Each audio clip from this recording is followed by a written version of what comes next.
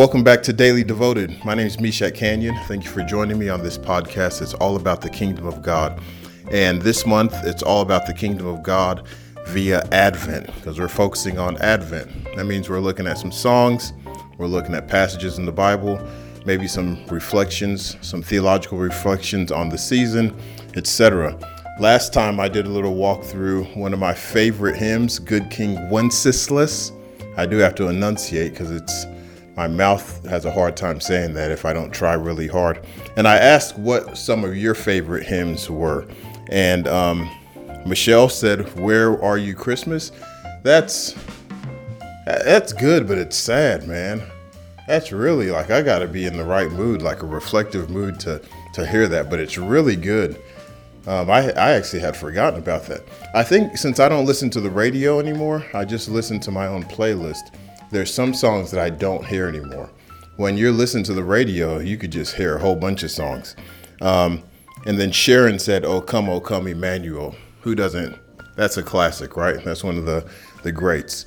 But this had me thinking, especially Where Are You Christmas? And kind of the emotional, the sad Christmas songs. You guys remember that song about the Christmas shoes? Oh my goodness, that one came out of nowhere. You'd just be driving in your car and then the song about the shoes for Christmas and you're all weepy and emotional. I'm kind of glad I don't have to hear that one anymore. It's good, but my goodness, does it take you there? Makes you feel bad about yourself, you know? But anyways, today we're going to continue our Advent series, and I'm going to be looking at a passage of scripture that's all about Advent. So what does Advent celebrate? Advent celebrates the first coming of Christ, and it also points towards the second coming of Christ. And so the passage of scripture that I'm going to be looking at is something that Jesus said, and it's pointing towards his second adventus, his second return. So the passage real quick, Mark chapter 13, verses 24 through 26. "But in those days, after that suffering, the sun will be darkened and the moon will not give its light, and the stars will be falling from heaven, and the powers in the heavens will be shaken. Then they will see the Son of Man coming in clouds with great power and glory."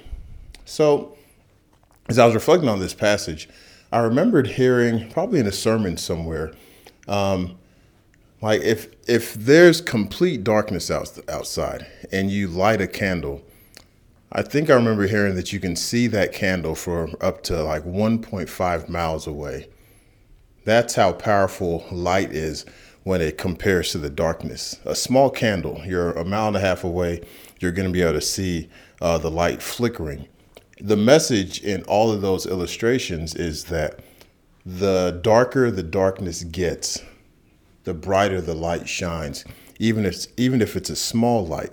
And when you look at some of the prophecies about the coming of Christ, including the one that I just read today, what you see is the expansion of darkness, not just literal darkness, meaning the absence of light, but spiritual darkness, metaphorical darkness, and etc.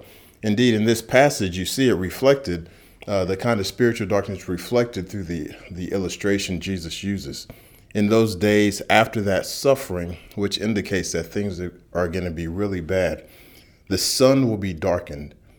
Now, the sun, for us, that's the universe's source of light. If the sun is darkened, then, we're in a world of hurt. But then it goes on further to kind of describe the situation. The moon will not give its light. Now, we understand that the moon actually doesn't give its light.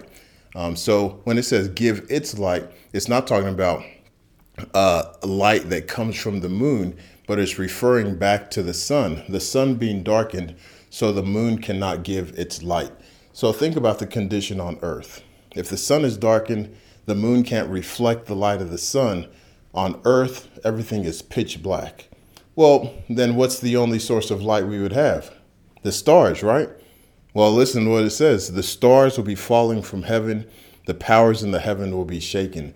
What do the stars represent? Well, in those days, the stars, that's like their GPS devices. Especially for people who are traveling great distances, the North Star would kind of orient you and you'd keep on moving in that direction. For sailors, etc. The stars were how they got around. That's how they navigated where they were going. And so the picture that Jesus is painting is one of complete darkness and complete chaos, complete lostness. It's pitch black, and you don't even have your resource to help you get to the place where you want to be. That is the perfection of darkness.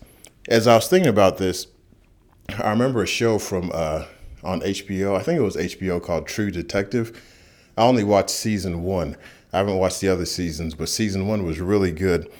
At the end, and here's a spoiler alert because I'm going to read something from the script, but there's a line at the end that I think it just really captured what's happening in this war between darkness and light. So there's two main characters. One is named Marty and the other is named Rust. So I think it was Rust. He grew up living in Alaska, and they didn't have much to do. And so earlier on, he told him that he would just look up in the sky and make stories. Well, as this season is coming to a close, they're having a conversation, and Marty, he circles back to the earlier conversation and asks what kind of stories Rust would tell. So here's what Rust says. Light versus darkness. Those are the kind of stories. Well, said Marty, I know we ain't in Alaska, but it appears to me that the dark has a lot more territory.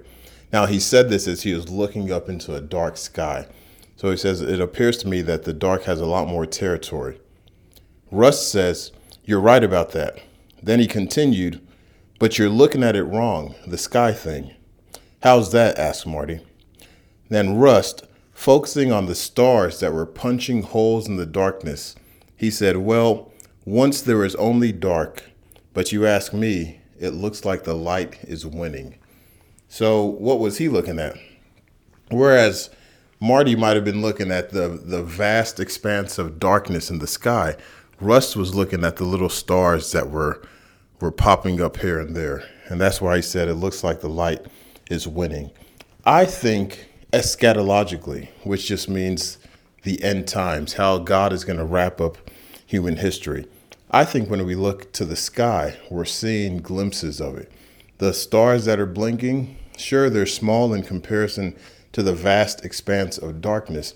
But one day, the prophecy goes that Jesus will come, and Jesus is the light of the world, and he will push back the darkness. Again, not just the literal darkness, but the spiritual darkness. His coming will push the darkness back, and all that will be left is light. As it says, so then they will see the Son of Man coming in clouds with great power and glory. So, this Advent thing is a season for reflecting. A lot of people make the mistake of reflecting on the darkness. The world is such a terrible place, but that's not the kind of reflecting that is faithful to our to who we are as people of God. Yes, the world is filled with darkness, but that darkness is supposed to spur us on towards a faithful reflection. But Jesus is the light of the world. And so I think in this episode, the one message I want you all to walk away with is that the darkness should be an indication of the coming light. When things get really bad, those should be the reminders that Christ is coming. So it shouldn't lead us to despair. It shouldn't lead us to give up hope. And it's so easy for the darkness to do that, right? You turn on the news, you hear about Ukraine, you hear about Gaza, you hear about Israel, you hear about starvation, you hear about rape, you hear about murder, you hear about the economy, you hear about poverty. The darkness is expanding, and you hear all those things, and it's so easy to just despair and lose hope. The challenge is to allow the darkness to point to the coming light, because light will win. Light will win. And that's what Advent reminds us of. Jesus Christ is coming, and his coming is going to be glorious. Every now and again, I just wonder, man, what's it going to be like when Jesus comes? How amazing is it going to be when, he just wraps up human history and sets everything right? That's our hope. That's our expectation. And so right now, as people of God, we have the light of Christ within us. And so we're supposed to be like those small stars in the sky punching holes in the darkness, living as signs to the world that the light is coming.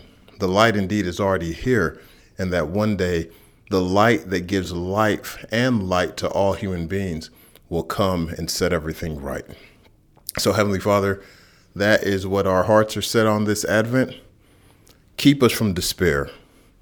Teach us to allow the darkness to point to your coming kingdom, to the reign of God, and the second advent of Jesus Christ, who in his coming, he will set all things right.